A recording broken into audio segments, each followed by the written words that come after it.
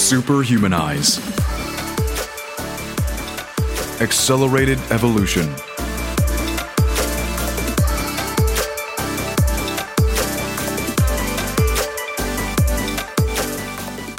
Hey guys, I cannot begin to tell you how excited I was today. I knew I was going to have this amazing conversation with a man who is the inspiration for putting me on my path to optimizing my brain functioning.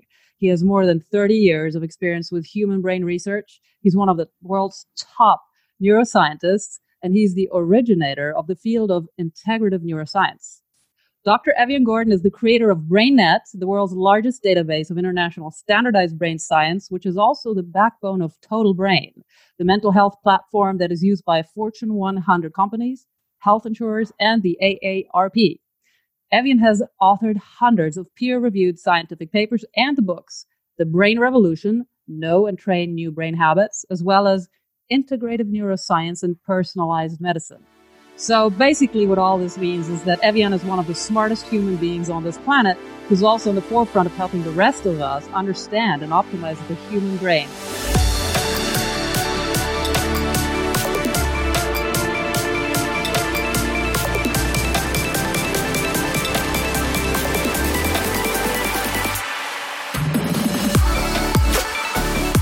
I'm Ariana Summer, and I have passionately dedicated the last 12 years of my life to creating the ultimate human experience mentally, physically, and spiritually based on the most powerful ancient teachings and cutting-edge modern discoveries and technologies. The Superhumanize podcast is a show committed to sharing what I have learned from the world's leading experts in order to help you achieve your full potential and create your best life ever.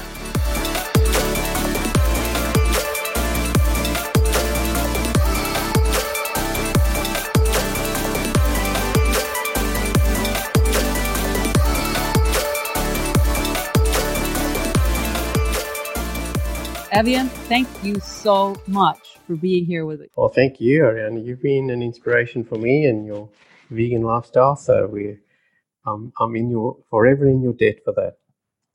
Evian, I cannot even begin to tell you how glad and happy that makes me. And this is one of the big commonalities we also share now is our passion for vegan lifestyle. So we're going to talk about that a little bit later. And I'm very curious to see how it actually has affected you on your path, not only as a human being, but also a neuroscientist. Vegan lifestyle, big change for you, big change for me in our lives. And which actually brings me to one of the first things I want to talk to you about is, there's a saying, there's only one constant in life, and that is change. So why is it so difficult for us to make changes in our habits? And how does that relate to how our brain functions? So you put your fingers, I knew you would, right on the pulse. The central question is why would change that's even beneficial for you be so hard to achieve? And there are many reasons, but I am an integrationist, so I'll try my best to give the essence of what we see from the Brains International Database, but also from the literature and from the many key opinion leaders I have the privilege of having dealt with over the past 2 decades. The bottom line is change is a threat. How can change be a threat if it's good for you? It's a threat because our brains fear failure more than anything, because there's a simple reason for that. Above all, the brain has evolved to stay safe. So safety first is the organizing principle of the brain.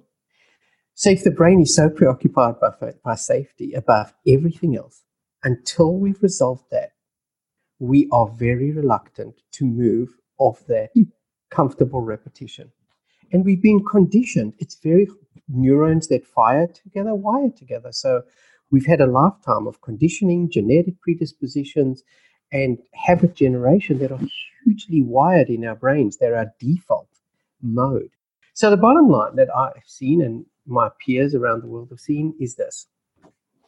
To change, you need to have a pathway that's clear, a strategy, and you need to see a benefit quickly. Because the brain will go there. If it secretes dopamine, you get a reward in your nucleus accumbens, your reward center of the brain. You don't have to persuade anybody about anything if they see and feel and experience a benefit quickly. So that's the issue. how do we marshal this brain revolutionary insights that are emerging everywhere? But how do we marshal them to counter this change as a threat? And the other only point I want to make about this, Ariane, is that it's non-conscious. It's not a logical threat. People logically, so the whole brain, and I'm sure we'll come to this a bit more, is really continually aligning our non-conscious drivers. Our non-conscious brain drive the show in the main.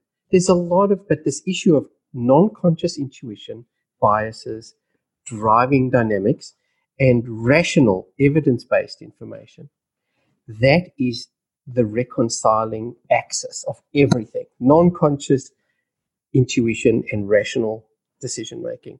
So where those two things meet, unless they're fully in agreement, the brain is going to be dissonant. And so if you see a benefit that ticks off the rational piece, then the brain's more likely to go, okay, this is not going to fail necessarily.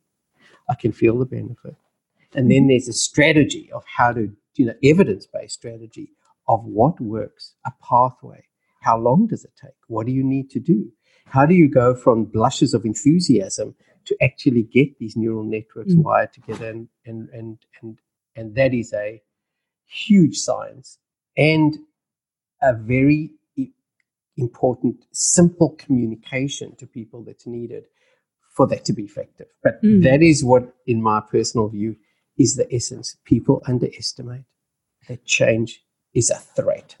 Yeah, the brain is just so happy with the status quo. We're alive. Let's stay there. Let's stay alive, right? And the brain is brilliant at rationalizing because our conscious rationalizations are continually overriding our intuitions. People think intuition is the soft, woolly, la-la land thing. It's super powerful. And we don't know as much about it, ironically, as we do about our rational brains. But the rational brain is downstream.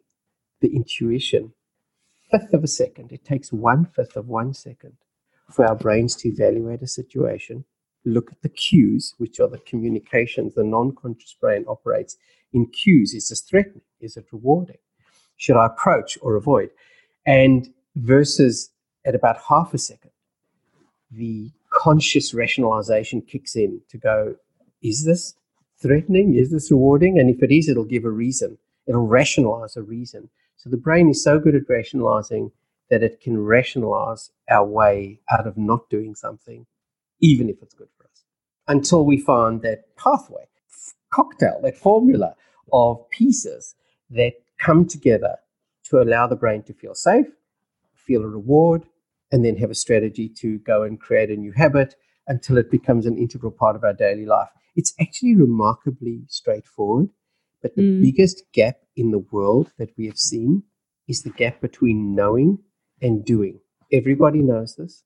And you bring up something really interesting there about the subconscious mind and the conscious mind, which I'd like to delve in deeper a little further down our conversation as well. When you're talking about change, so the one thing is how our brain perceives change. What actually happens inside of the brain when change occurs? There's two kinds of change. Everything in the brain is always, as far as we know, I know, and of course I don't have a monopoly of wisdom on any of this, but essentially the brain is continually evaluating the input of cues. The brain is essentially a super sophisticated simulation. It's simulating all the time. Is this good for me? Is this bad for me? If it's good or bad, how good, how bad? So what the brain seems to be doing is that when there's a mismatch, like something is happening, I've had a bad experience with that before, it makes the connection, and then it goes, I'm not going there again. I can remember somewhere in my past, the neurons are firing little red flags there going, try not to go there again. Alternatively, the matching, when it looks like, okay, the cues seem to be positive. This looks like a deal I can trust, a person that I can trust. This looks like an aligned connection of some kind. Then all the green flags are out, like, okay, let's move in that direction. So the brain is continually operating in this, like a simulation, literally all the time. Of course, if things are very hardwired, a lot of what happens is just automatic, because it's happened so many times. It's so well wired that the brain knows instantaneously for most things what's good or what's bad. But if there's something different, then the brain is in that potential cognitive dissonance mode, the dissonance between what it's seeing non-consciously, intuitively, and what the rational brain is telling it. That's where the real challenges occur for the brain to either accept or reject a pathway of change or a pathway of comfort. Stay still. Just repeat until it's so obvious that the change is going to be beneficial, and so clear as to how you can do it without enormous discomfort. And one thing you just mentioned about, when the brain, of course, has access to memories, something bad happened in a similar situation in the past. Is that also part of the reason why it is more difficult for adults to make changes, incorporate them, than it is for children? I think so. I mean, part of the reason is that it would seem that in normal memory, a normal memory has a very clear, specific pathway that was discovered by Eric Kandel, who discovered the mechanisms of memory and got a Nobel Prize for that in 2000. And what Professor Kandel found is, and others, but it's just so elegant the way it works, that the memory that you feel you want to remember something, it means you want to remember it because it's novel, useful, gets transferred from short-term memory into a long-term memory in your hippocampus, a little structure in the middle of your brain that looks like a seahorse. That's why it's called hippocampus. And essentially, it takes a while for that conversion to occur from short-term to long-term memory.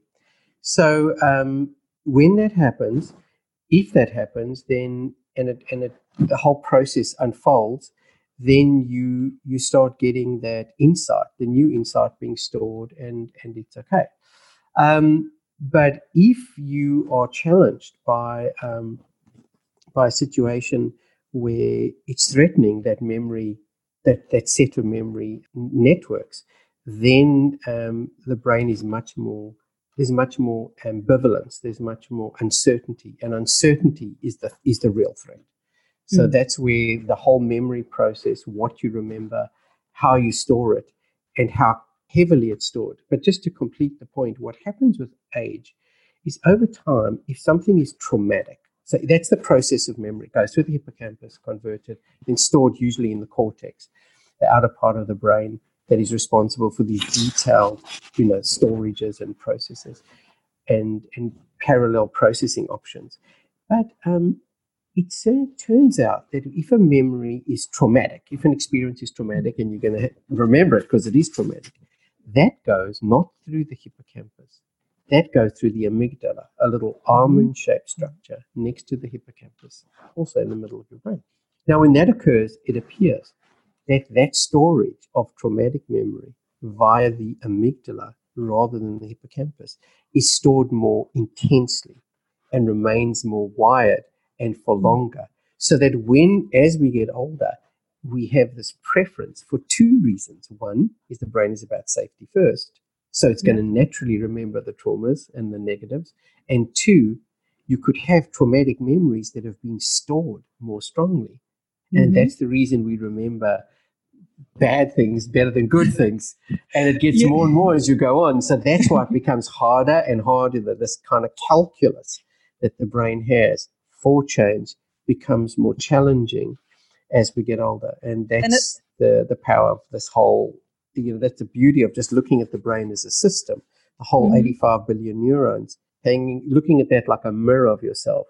And then you really have a shot at putting that all into a total brain pattern and seeing how you want to shape it. Superhumanize. What you just mentioned, I mean, it's also kind of a little bit of a vicious circle. I'd like to talk about the negativity bias here, and as far as I know, correct me if I'm wrong, our brain has 5 times the number of negative neural networks than it does positive ones, and which, of course, for survival reasons, danger is very important. If we would have had to run from a saber-toothed tiger in the past, but of course, in modern life, it really can mess with our existence. Not totally. So negativity, when we look in the database, there is 15% of people have a very, very high negativity bias. So what does that mean? The essence of it is that they magnify threat disproportionately. Now, we'd all know that as a catastrophizer, the worst example. And it's amazing, Aaron, wherever I go, and we deal with a lot of people. So yes, we deal with like 40 major corporates for employees, but we also deal with peak performers and teams and executive coaches. And when people are asked, how many people does it take to ruin the dynamics of a team? It is shocking to me how quickly they answer. One. How can one person? How is it possible that one person can kill the dynamics, the good vibe? And it's because negativity is so contagious and people walk on eggshells when somebody is catastrophizing. Now, they sometimes can be really well-intentioned, like they could be a good analyst. So if somebody's in an investment network, for example, you want a good analyst to be able to look at the downside and be realistic, right?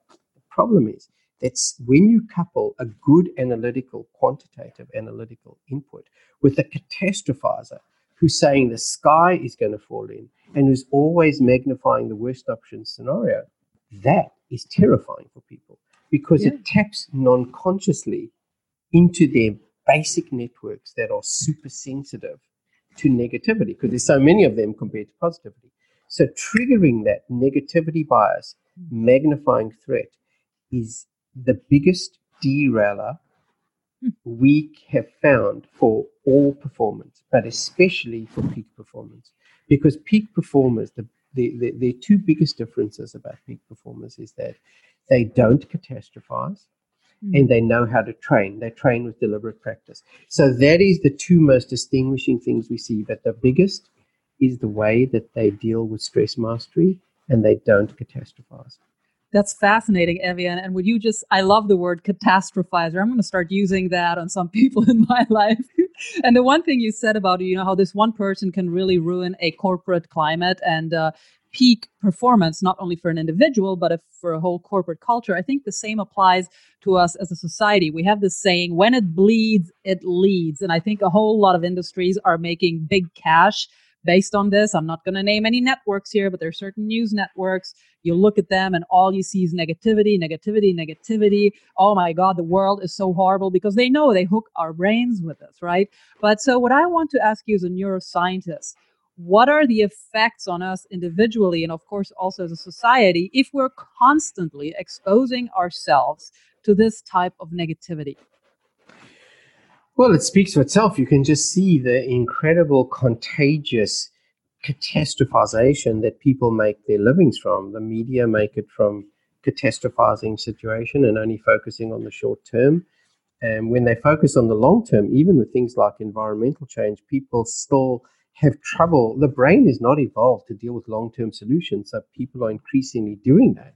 But many people find comfort in just, in catastrophizing the short term. So whether it's for everything is easy to hijack the brain. Fake news is one of the best examples I've ever seen that, I call it the pink elephant effect. If I tell you not to think of a pink elephant, you non-consciously could not help thinking of a pink elephant at all. And in fact, I won't do too many of those because every time you see an elephant now for the rest of your life, you're going to think non-consciously, this could, whatever that pink elephant thing. And the thing about the pink elephant metaphor is this. Once fake news gets into your head, even if you know that it's completely untrue, it's still percolating through your brain's 85 billion neurons. So unless we have a really good understanding of our own brains and where do we sit on that continuum from being able to deal with a bit of uncertainty versus dealing with a growth mindset and change? Where do we sit with respect to the way that we deal with negativity? Do we magnify it? And I've asked thousands of people by now in talks and stuff that I've given, how many people can be accurately calculate their ability to magnify threat on a scale of 1 to 10, where 1's the worst you can be, 10's the best you can be, 10 you deal with it really well. People put up their hands straight away and they'll say, I know my score, I'm a 3.5. So 3.5 or below is a major catastrophizer. And people will go, I'm locked up from a 2. And then people who are the opposite, positivity bias, these are the Pollyannas. These are people who, even when there is a disaster and there's a really bad probability for a good outcome, they'll go, no, everything has a reason. It's all going to be good. And it's amazing to see. It's the identical thing to catastrophizers, just with Pollyannas. And so it's something in the brain is there.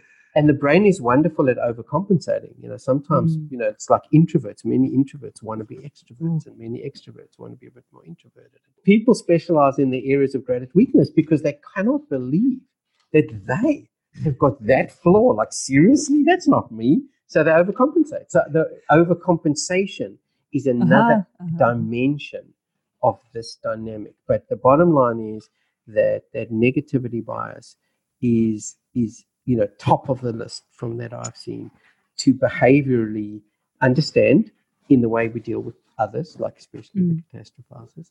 But it's hugely harmful to relationships, especially to teams, and to, I think, even negative contagion can impact on an entire country, as we've seen. I won't get caught up in the politics of the day, but it's pretty obvious. Like, it's really fascinating. Superhumanize. So how do we deal with these catastrophizers? How do we deal with them in our private lives or in corporate culture? What is a good way of shutting them down or minimizing the damage? So I'll tell you a solution that I came up with a colleague of mine we work together in executive coaching. I'm not an executive coach. I've just get a guest appearance sometimes to talk about the brain. And so what we came up with, because this was such a challenging issue for some of the corporate coaching, was this. When people are in the room and there's a discussion going on, I'm just giving you the 1 minute snapshot. So what happened is we found that people who are catastrophizers, firstly, they'll be the first people to speak. So somebody will give a pitch, be super constructive about something. And of course, this is totally going to kill any type of innovation or creativity. They use the following three things. They say the word, but, I'm concerned, or they fold their hands. Now, when that happens to me, I will leave the room because I know that there's no point in staying on any further because the contamination is in. The pink elephant is in everybody's brain. And the eggshells are out. So the elephant is pincing around there. It's over. As far as I'm concerned, I've never seen a positive outcome. If anybody sees one, I'd love to be told about it.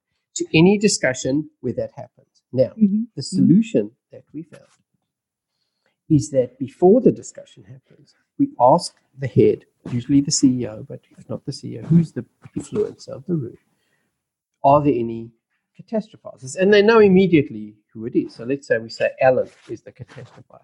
We go to Alan before the conversation starts and we say, Alan, we've been told that you're the smartest person in the room. So what we're going to ask of you is to keep quiet until the discussion is over, but then we would like your views as to everything you've heard. And we'd like you to write up on the board what the problems are. And I've seen this. It's so weird. Alan gets up at the end. Firstly, Alan has to be shut down a few times along the way, I found. But the metaphorical Alan, but I've done this. And then Alan goes and writes up the problems at the end, proudly. You be there for it. You leave him long enough, it'll write out enough problems to make your head spin. But write out the problems, and then you ask a very simple question. What are the solutions? And that's the beginning of the change. It's easy to catastrophize. It's easy to kill relationships. It's very hard to find solutions. And the second thing that I found that is really important is not the blame game. Like, yes, I've sort of made and kind of been a little patronizing about that joke and that story about negativity bias people because I really do believe it and it's scary. It scares me. In my old age now, I will almost do anything to avoid dealing with any more catastrophizers. It's been such an opportunity cost in my life and in many, many big opportunities that we've done. I will not go there if I can help it. So I have a visceral reaction. So I'm biased. So putting my bias in play, there's one other thing that I have found, and that is that we all have this stuff. So the final piece that I think is helpful is the insight that if the brain is about safety first, which I'm pretty sure, then everybody has a tendency to be a little bit of a catastrophizer in the right circumstances. And so there's an empathy, a kind of, this is not a them and us. We all live on a continuum from kind of mental health challenges on the one end of the normal distribution, if you think about it as normal distribution, where we sort of challenged by magnifications of these dynamics of safety and how we deal with non-conscious biases and trauma that we've had. And then many people in the middle are like quite good well-being, a good balance. And then on the right-hand side of the normal distribution are people who have tremendously good mental fitness and they're peak performers and they have sort of optimizations, as you said at the beginning. You're a peak performer and you have optimizations of things across the board. However, even with the best peak performers that I've dealt with, and some of them are unbelievable, I've never come across anybody, as I've got to know them, who has not also got periods where they are challenged by mental health issues, where they feel negative and feel a bit depressed and feel a bit catastrophizing. And where they have an anxiety, and it's just a matter. So the only thing that changes, therefore, for most of us, I mean, there's some extreme brain injury, but putting those to one side, the only thing that changes on that continuum is the extent you have it and the effectiveness with which you cope with it.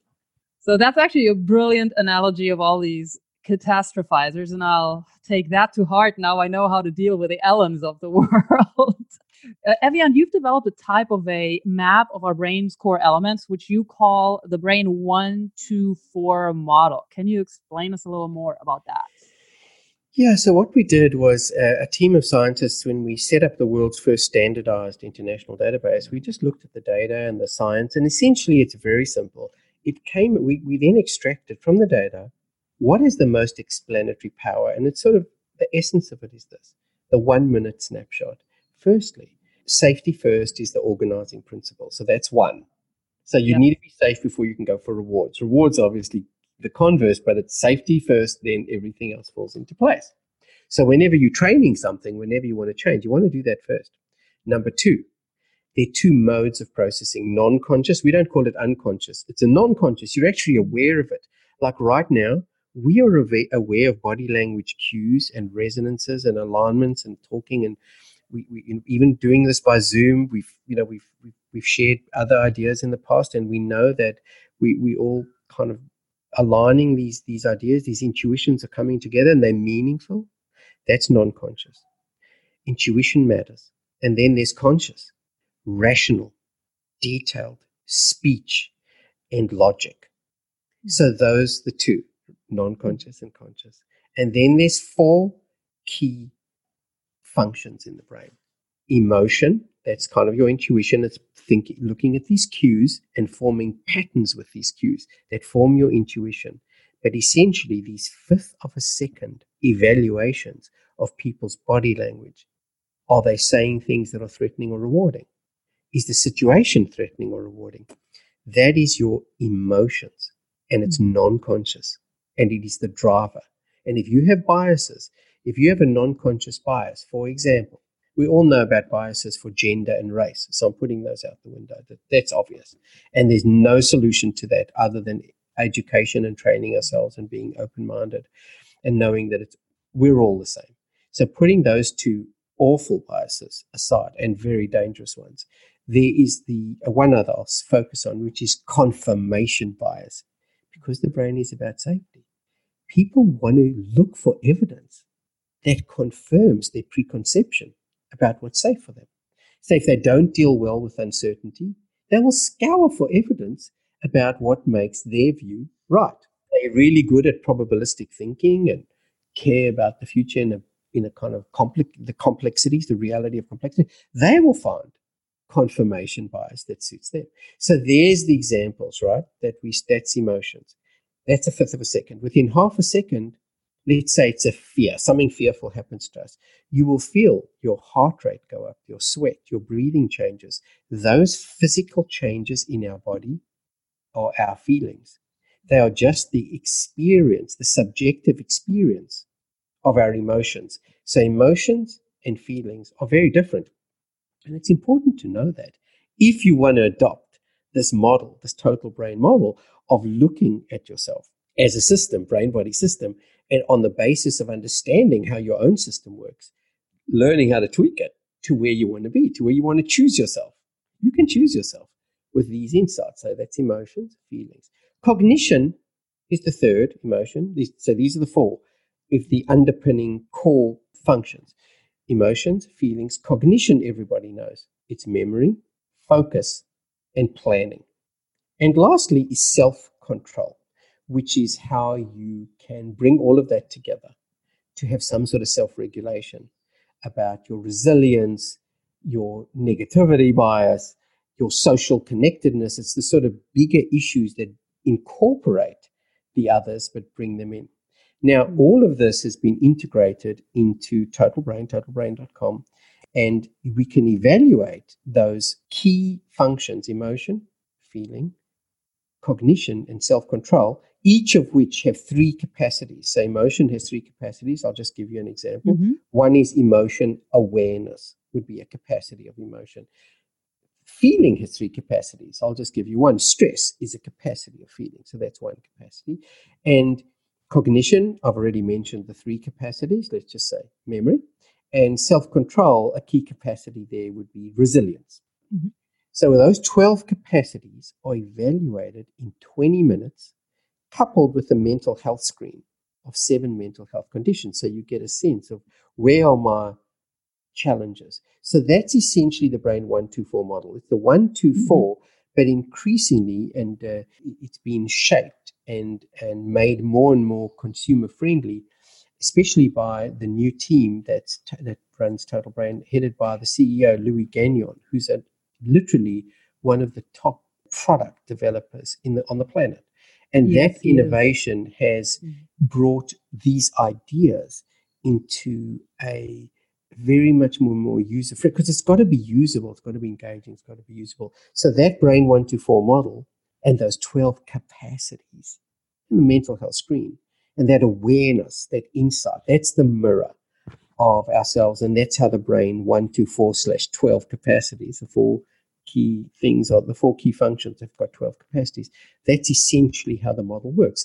And then when we go into the database or when we read any science information, it all gets kind of put into the drawer. If you're reading about emotions, and now if you've got that model, you can put that information in the emotion drawer, in the feeling drawer, and then all of it starts becoming more and more easy to digest, more and more tractable in terms of how it interconnects.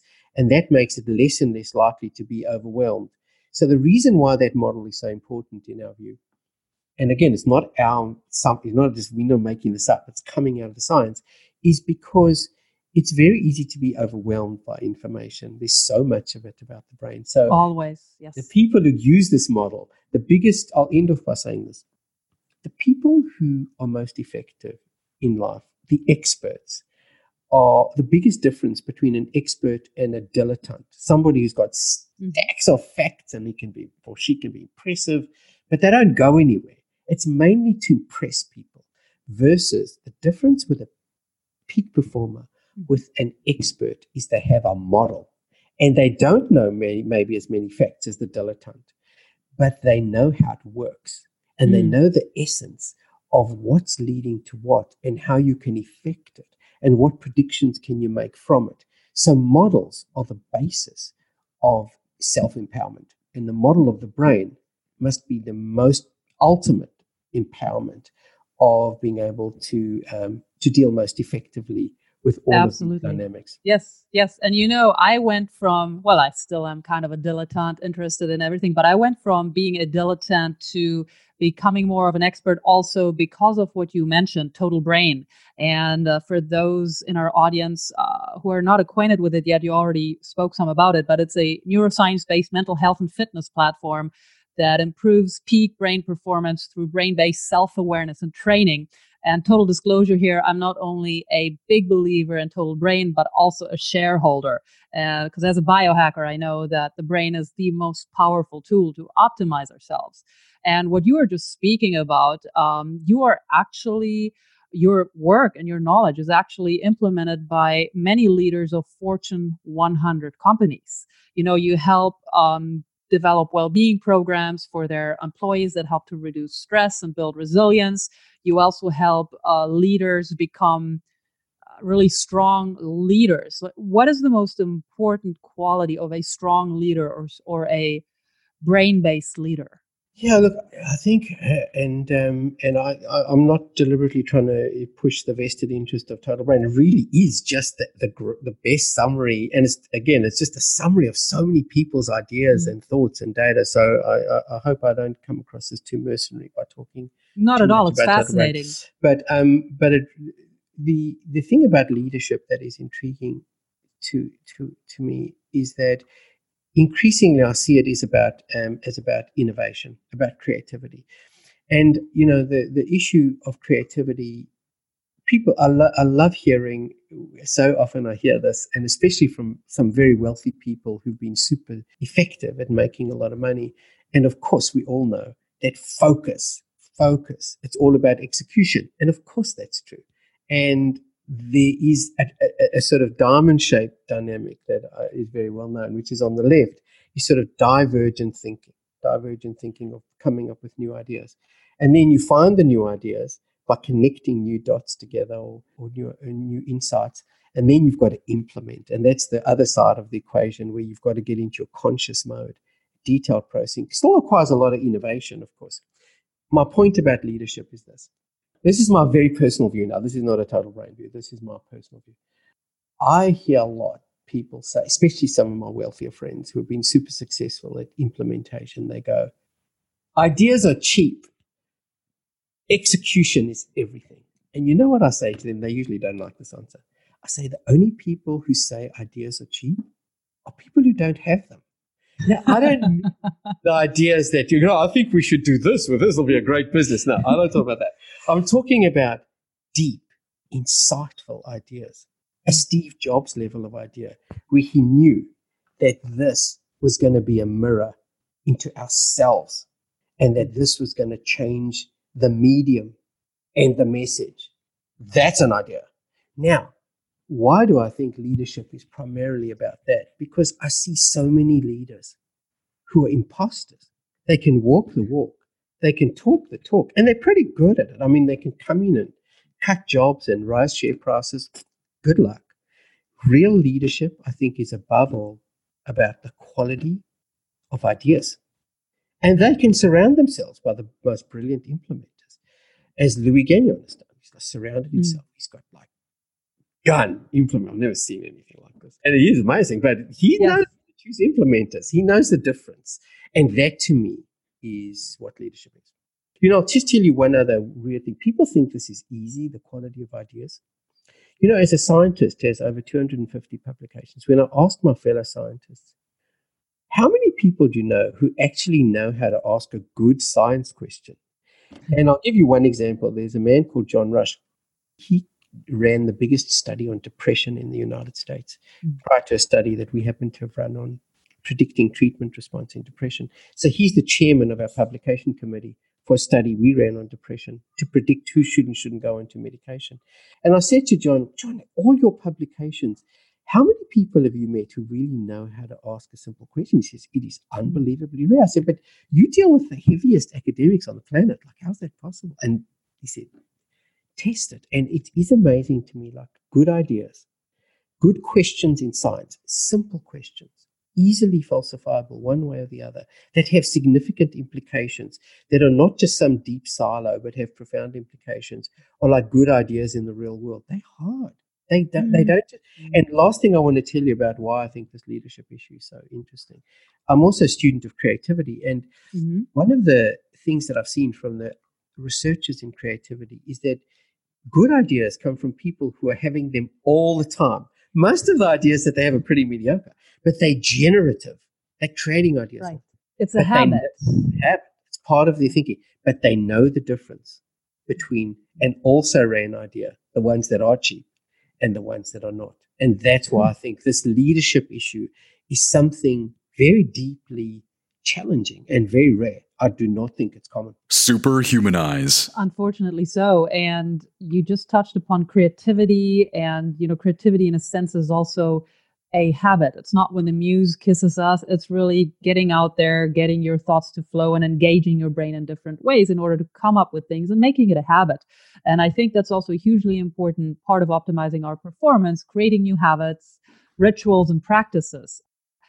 how does brain training have to happen in order to most effectively and sustainably train new habits? I know you have a program, I think it's 30 days, right, to effectively train a new brain habit. How does that work?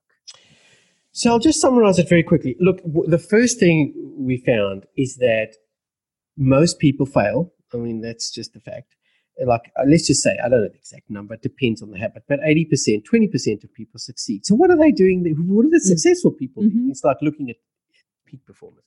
And the summary, the essence is this.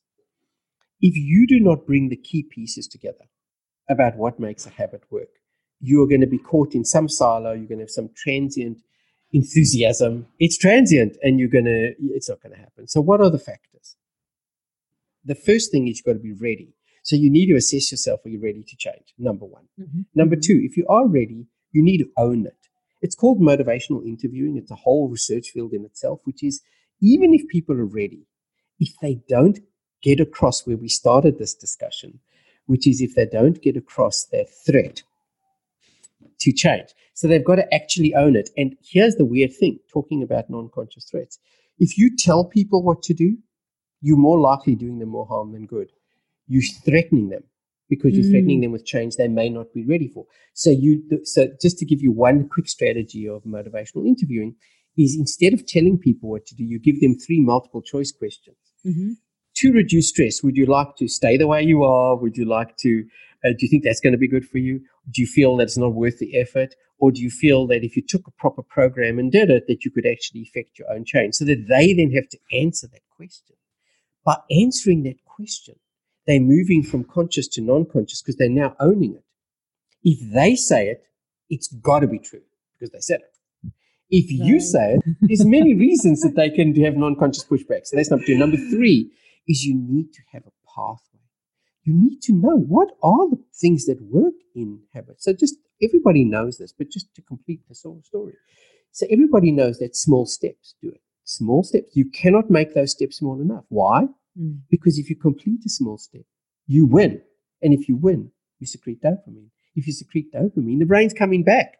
It's no threat. So the small steps are the most critical. But the second thing is strategies. So just one that I'll mention is anchoring. So if you say, okay, I'm already brushing my teeth every morning, that's my anchor. After I've brushed my teeth, within 15 minutes, I'm going to do my exercise. You've increased the likelihood of that becoming a habit because you're leveraging off an existing habit, an anchor. Then number 4 is you need to understand milestones. People go through milestones of a habit. Like the first time they do something is huge. It's not like, how many times did you do that? Once means you've bought into the program. You're drinking the Kool-Aid, man. So you're already in the path. You're on the path, as my spiritual friends would say. So you're on the path. You're in one. Now, by the 7th time you're doing it, so this is a 30 training days challenge we found gets people across the line. By the 7th day, you've already learned the most of what you're going to learn about how to do this thing and how to get it to happen. By 20 times, we've got a publication in the Journal of Science and Innovation that shows by 20 times, you significantly changing that brain capacity. So if you're training focus, the key to training focus, for example, is task completion. Focus is, who cares about focus? You can focus in the moment. But if you're not focusing to complete tasks, you're in the infotainment business. So that's the issue. Is you've got to train with the end in mind. So you train the focus for task completion. So by 20, you're already increasing your focus capacity. You've learned about focus. You've learned about the different type of focus for when you're innovating for versus when you're implementing. You've learned about distraction. You've learned about multitasking. This is not a simple thing. You've got to really be immersively doing it. The next thing is deliberate practice. If you do not train with deliberate practice, which means in the small steps, you want to use feedback to continually improve. The brain is about neuroplasticity. It is changing every second. From the beginning of this conversation to the end, we do not have the same brains. We have rewired certain ideas and thoughts and jokes, and we're not the same people. Now, it may be fractional. We are neuroplasticity simulation systems. And so if you train and get feedback and make yourself better, and you use that feedback thoughtfully, and you train with the end in mind. That's deliberate practice. Focus is about task completion. And anything, you just play some little game and it's hugely entertaining, you're in the entertainment business. That's not focus. It's got to be not too engaging and not too entertaining. And that's part of the strategy of getting the right pieces. And lastly, you need to track it. If you can't measure it, you can't manage it. So you track every day, you tick off every day you've trained, and you check your score. Is your score's getting better, or you're going up in an Oscar? Now, when you put all that together, you've got a habit pathway for life.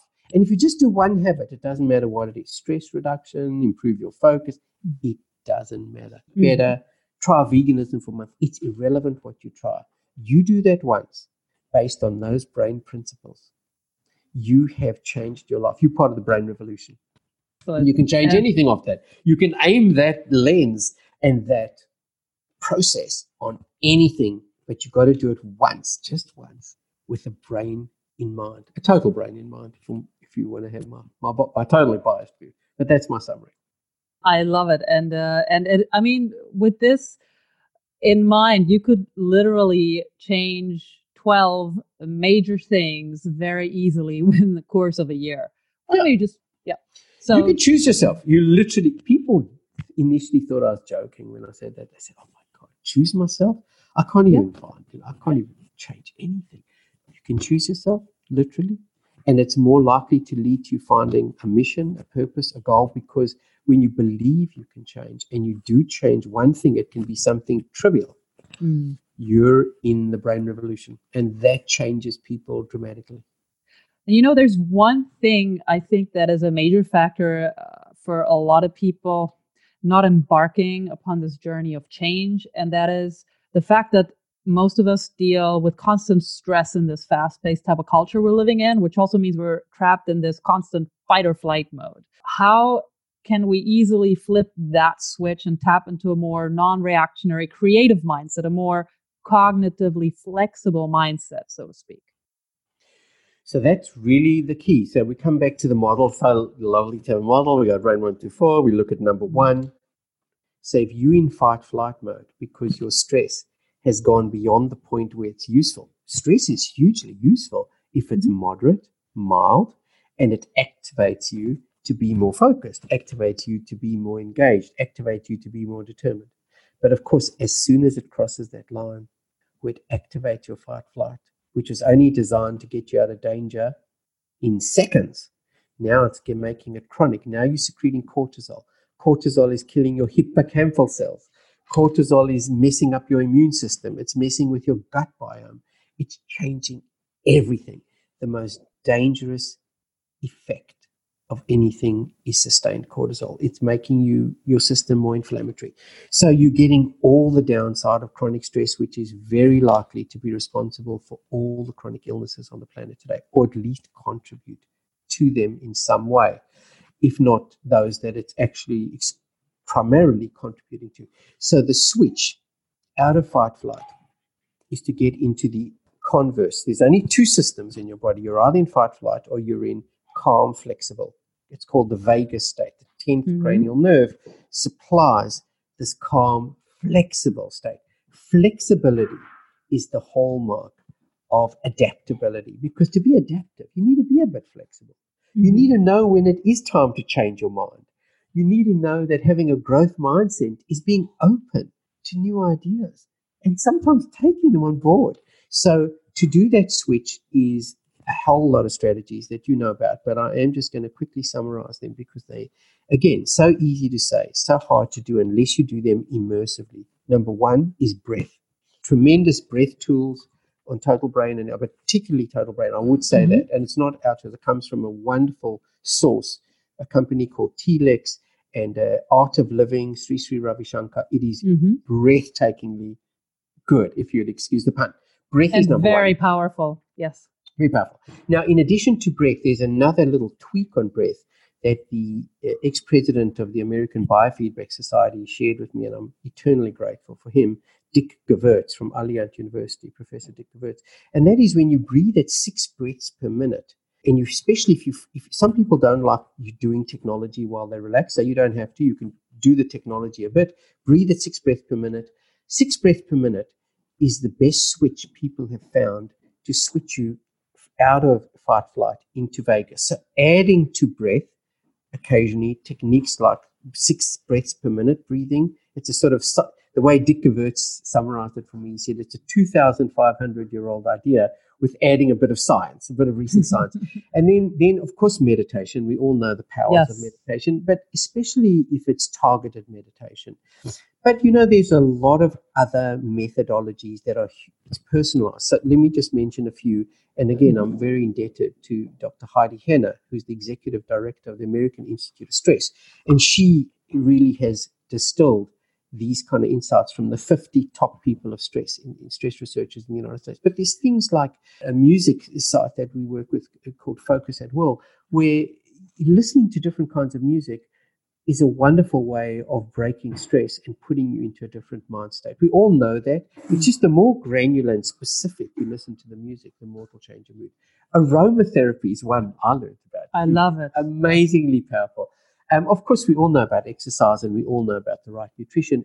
But I will say that there are lots of strategies that amaze me. Those are the top ones in my mind, but there's an increasing list of strategies that people find and use.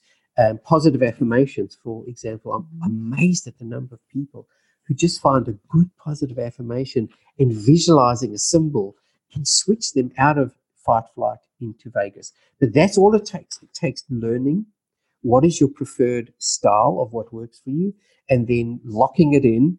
And whatever it is, whether it's a mantra, whether it's a visualization symbol, whether it's music, aromatherapy, the type of breath, and actually learning when it's most effective to do it most. But switching out of fight flight into calm, flexible vagus is the single most impactful thing I believe we can do.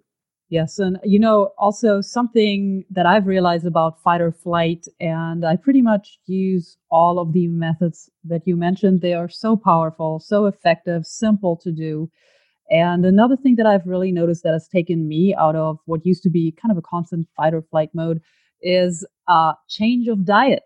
I have been plant-based for many, many years now. And also here at this podcast, Superhumanize, we're all about leveling up mentally, physically, spiritually, and creating a superhuman, so to speak.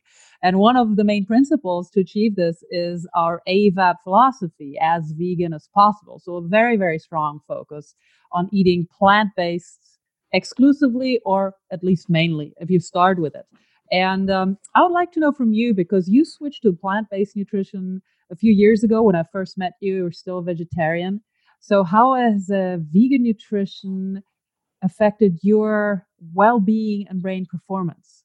My vegan switch has been very life-changing for me on two fronts, and I'm very indebted to my wife, Jennifer Franklin, who is sort of kind of just, seeing the effect it had on her was what was just so transformative for me. But what it did is two things, Ariane. The first is just the straight out physical health. Even somebody who did their PhD in serum lipids. So I was on the pathway, the golden highways of cardiology, and I understood a reasonable amount about these issues, but I just did not fully realize the toxicity of animal products, just from a purely health point of view, the antibiotics, the hormones, the sheer toxicity and inflammatory impact of eating animals has been a shock to me. I just somehow was so conditioned and accepting and obviously exposed to all the marketing that it was the pink elephant effect. It got in and I bought into it. I drank the Kool-Aid all my life. I thought I loved animal food. I loved the taste and bought into the taste and rationalized the reason that I was able to be part of the animal industrial complex. I was just going, and now it's like I'm going, what was I thinking? So the first piece is it's just been very interesting from a pure health point of view. I can feel the difference. I feel less inflamed. I have an ulcer from my stress life so I'm by no means, by the way, a poster person for anything. I'm the person you shouldn't be. So I just want to be clear about that. I'm not one of those people that's a good example practice what you preach. I was a sort of food junkie. I'd eat anything. I was a pescatarian, but I wasn't eating well. Anyway, I see the difference now, and it's real. And there's a vegan channel that Jennifer is starting in January called Vegan Brain. Mm-hmm. Well, we're going to elucidate as best we can the details. I mean, I'm just a guest appearance occasionally, but what I'm doing on my guest appearances is to just make explicit as possible the actual science, the science behind. Seriously, people say we've got a vegan brain food pyramid, because there's a lot of sort of brain diets that are coming out now, but they usually involve fish. And I don't believe you need fish. There's enough protein substitutes now that you don't need anything. And talk about heavy metals. I mean, brain health and heavy metals, that does not go together. Not at all. There's so many things that it's like, oh my God. So I want to just present them. I'm not a renter, hopefully. I'm not into, I don't mind renters. It's all fun to watch them on the vegan channels. But I think this is an attempt at being a gravitas brain, dispassionate summary of, look, these are the foods that are really shown to be useful, the ones that diminish inflammation. I'll give you one concrete example, but kind of detail. Like just even take omega-3, right? So omega-3, I used to think, yeah, that's interesting. Like I'm sure it has some effect on neuroplasticity, your ability to build new networks. And then a friend of mine who actually introduced us to the AARP, Brian Hickson, and his co-founder, Daniel Johnson, they showed me some data from people from the Framingham study that showed that actually the level of your omega-3 is pretty important, and especially your 3-6 ratio. So the long and the short of it is, again, most people know that. But as a vegan, I was taking the wrong substitutes. I was taking the ALA version of omega-3 versus the EDA and EHA. So my 3-6 ratio, omega-6 is bad for you. It's like really bad. And omega-3 is good, right? So I didn't know any of these details until I did a little pinprick test at a thing they have called BrainSpan. And I looked at that and then realized that the details are critical. Like firstly, I was taking the wrong thing. I was taking a substitute that was for ALA, which has no benefit. And then I had to find a vegan-based product, which was not made from animals, which could give it the right omega-3. And what was the quantity? You need really high dosages, actually, to have an impact and get the right ratio. And then these people, Daniel and Brian, they studied 30,000 people with these measures and using our assessment. So now we've got data that can show that even in something that simple like omega-3/6, you can increase your cognition and your cognitive capacity.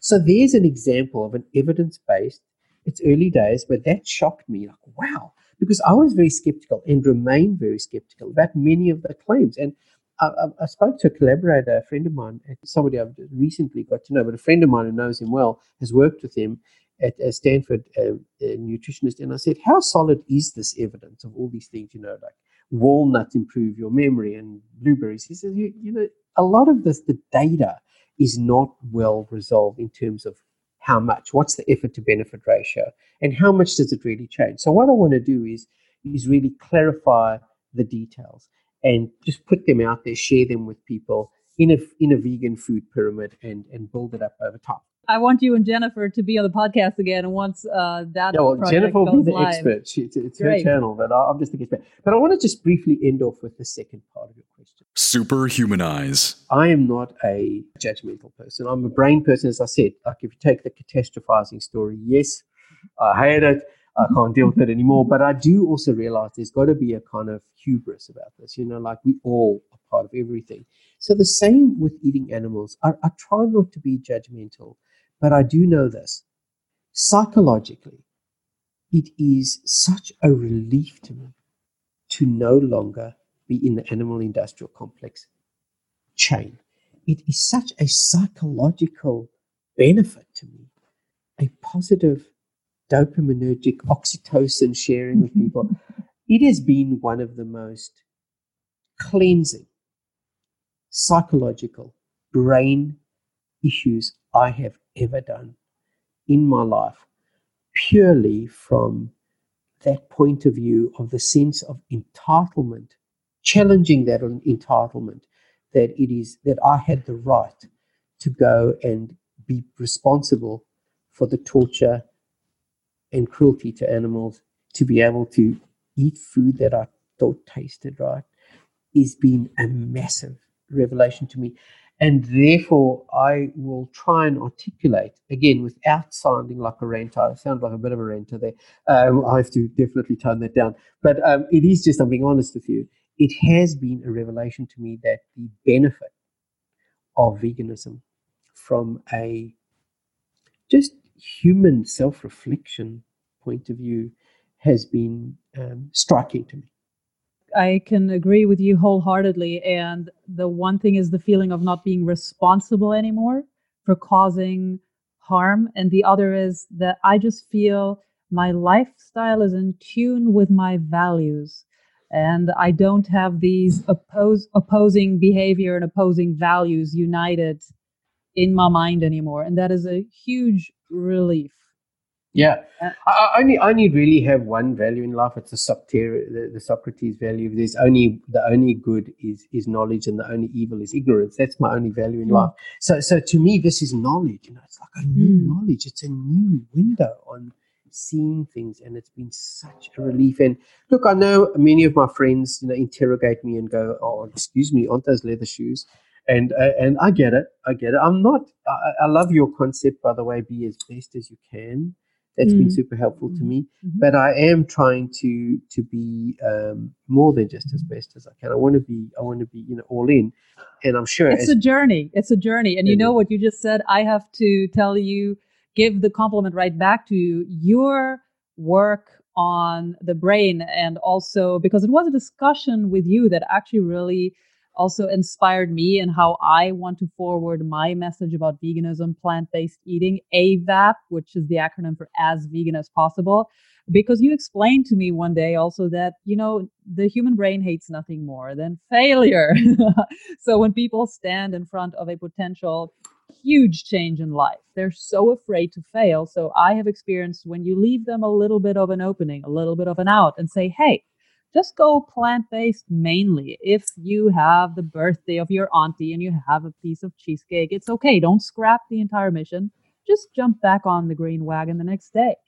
The other thing, just thinking aloud now as part of our conversation, that motivational interviewing thing, where if you tell people what to do, they can have a non-conscious pushback. And that's why when you look at the vegan channel, you see some people are so reactive to being told they're vegan. And I know Jennifer and I have been at many dinner parties where people say, "You're vegan? Oh my God, like what is wrong with you?" So we get that a lot. Like you have horns on your head. Like, oh my goodness, this is bad.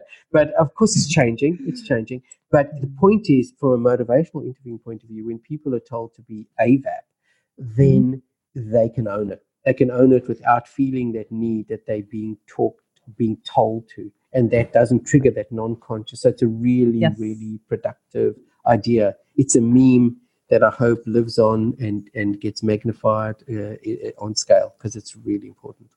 Well, thank you, Evian. And thank you for being such an inspiration also on that level. I have derived a lot of knowledge that I could practically apply in my private life, but also in my calling and in my business missions. It's really been invaluable. And something I just love about you is you're not just such a brilliant, cutting-edge scientist. You are also an artist. You're actually a really prolific painter. And if I'm correct, what I see behind your shoulder is a painting of yours, right? It is. I'll just line it up. So it's hard to see. But look, art to me is something, when you asked about the importance of creativity and innovation, I think the brain, if this is correct, of this non-conscious, conscious dynamic that is at play every second of our lives. To me, the non-conscious world is about symbols. It's about metaphors. It's about patterns. And so to me, art is about exploring those patterns. I've painted for years. I paint sort of one thing at a time. And the thing I'm painting at the moment is just simple faces. Just the outline of a face is behind me. And then this picture behind me has got lots of little dots in it. It's about patterns of the brain. One of the things around it that so shocked me that people, and I understand why, people have trouble really believing that these 85 billion neurons between the ears, and it's this entire cosmos. So it's so overwhelming. The complexity is so daunting that it's just impossible to do. So even though I'm an abstract artist, I study non-conscious patterns, I just wanted to try and make a metaphor of the patterns that happen in our brain across the spectrum of things we've spoken about. There are different brain patterns that are activating as we talk about them: threat, reward, creativity, focus.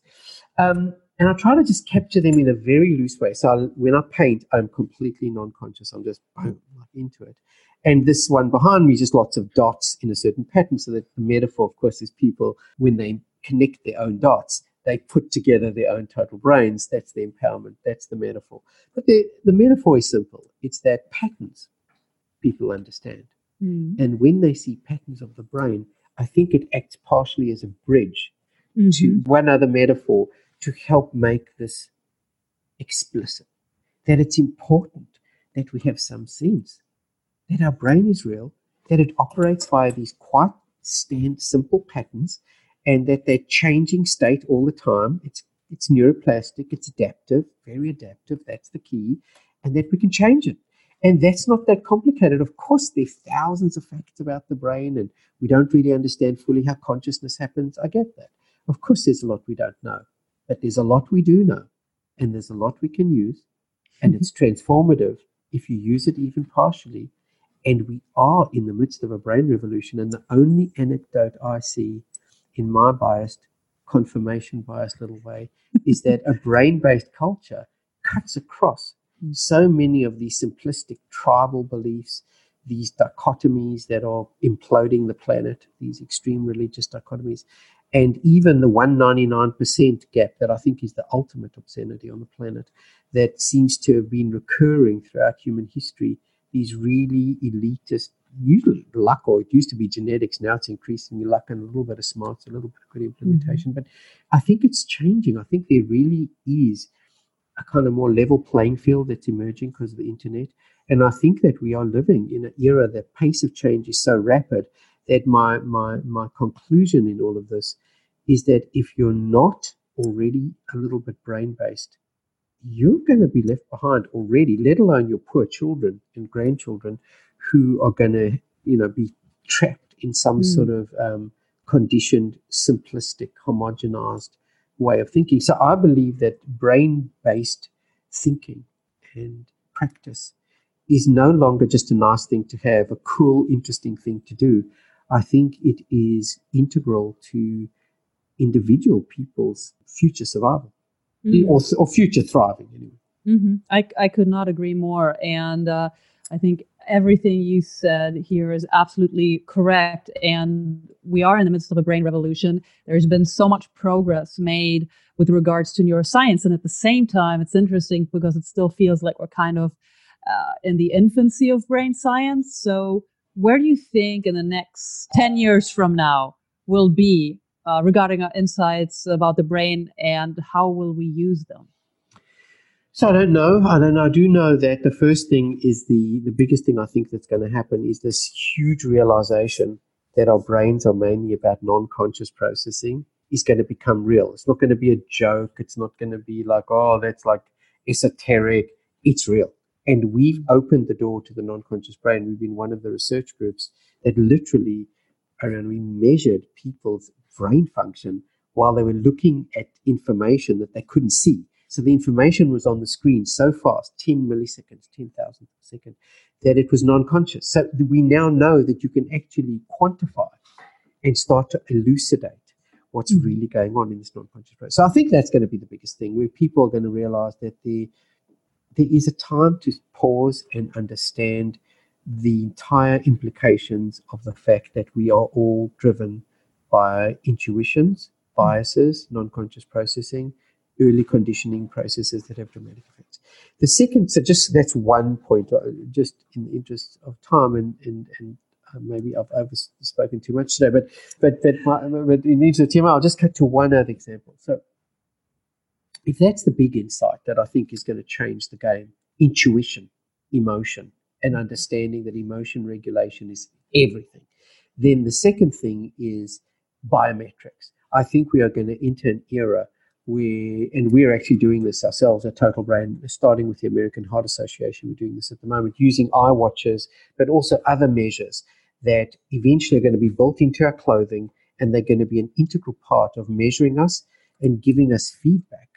And there are bots out there already that you can scroll the internet and bring you back pieces of information that are useful to you, tools that are useful to you. So instead of being scared of technology, overwhelmed and distracted by it, with discipline and with the right model and with the right benefits, I think technology will be able to be deployed by us rather than overwhelm us. And I think that human-computer interaction is going to be a very constructive, interactive, and growth dynamic of the future.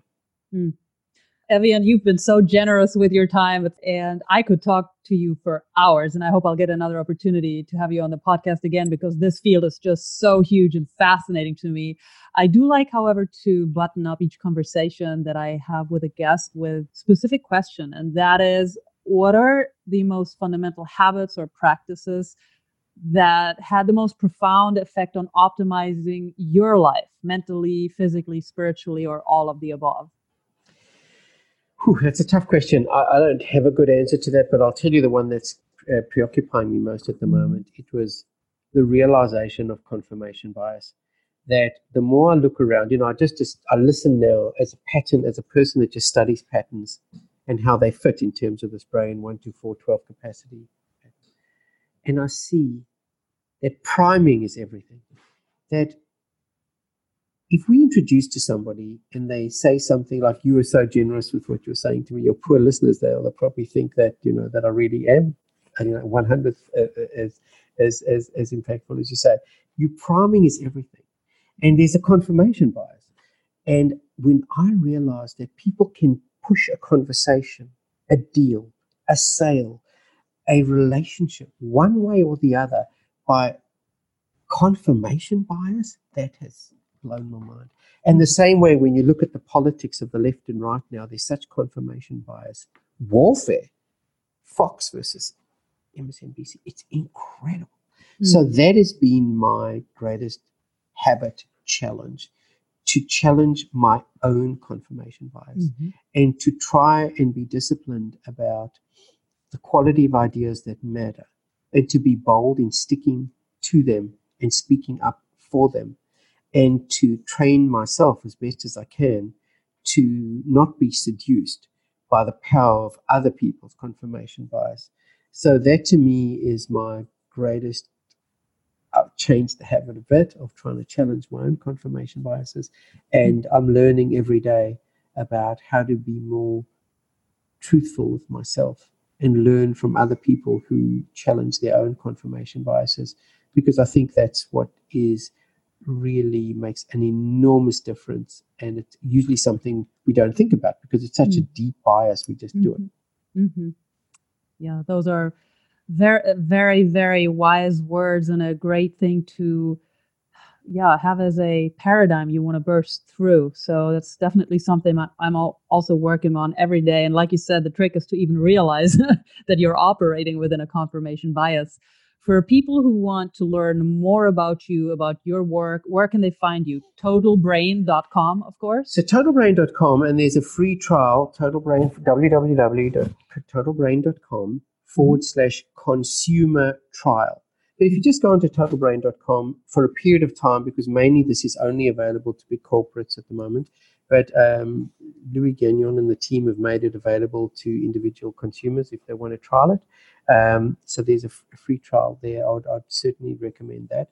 And then there's a lot of PR information, like that, articles and stuff around these issues. And if people want to just get a snapshot of some of these things, I have a site. This is my website. It's Dr. Evian Gordon's Brain, no apostrophe, .com, dreviangordonsbrain.com, and most of the references, lots of videos.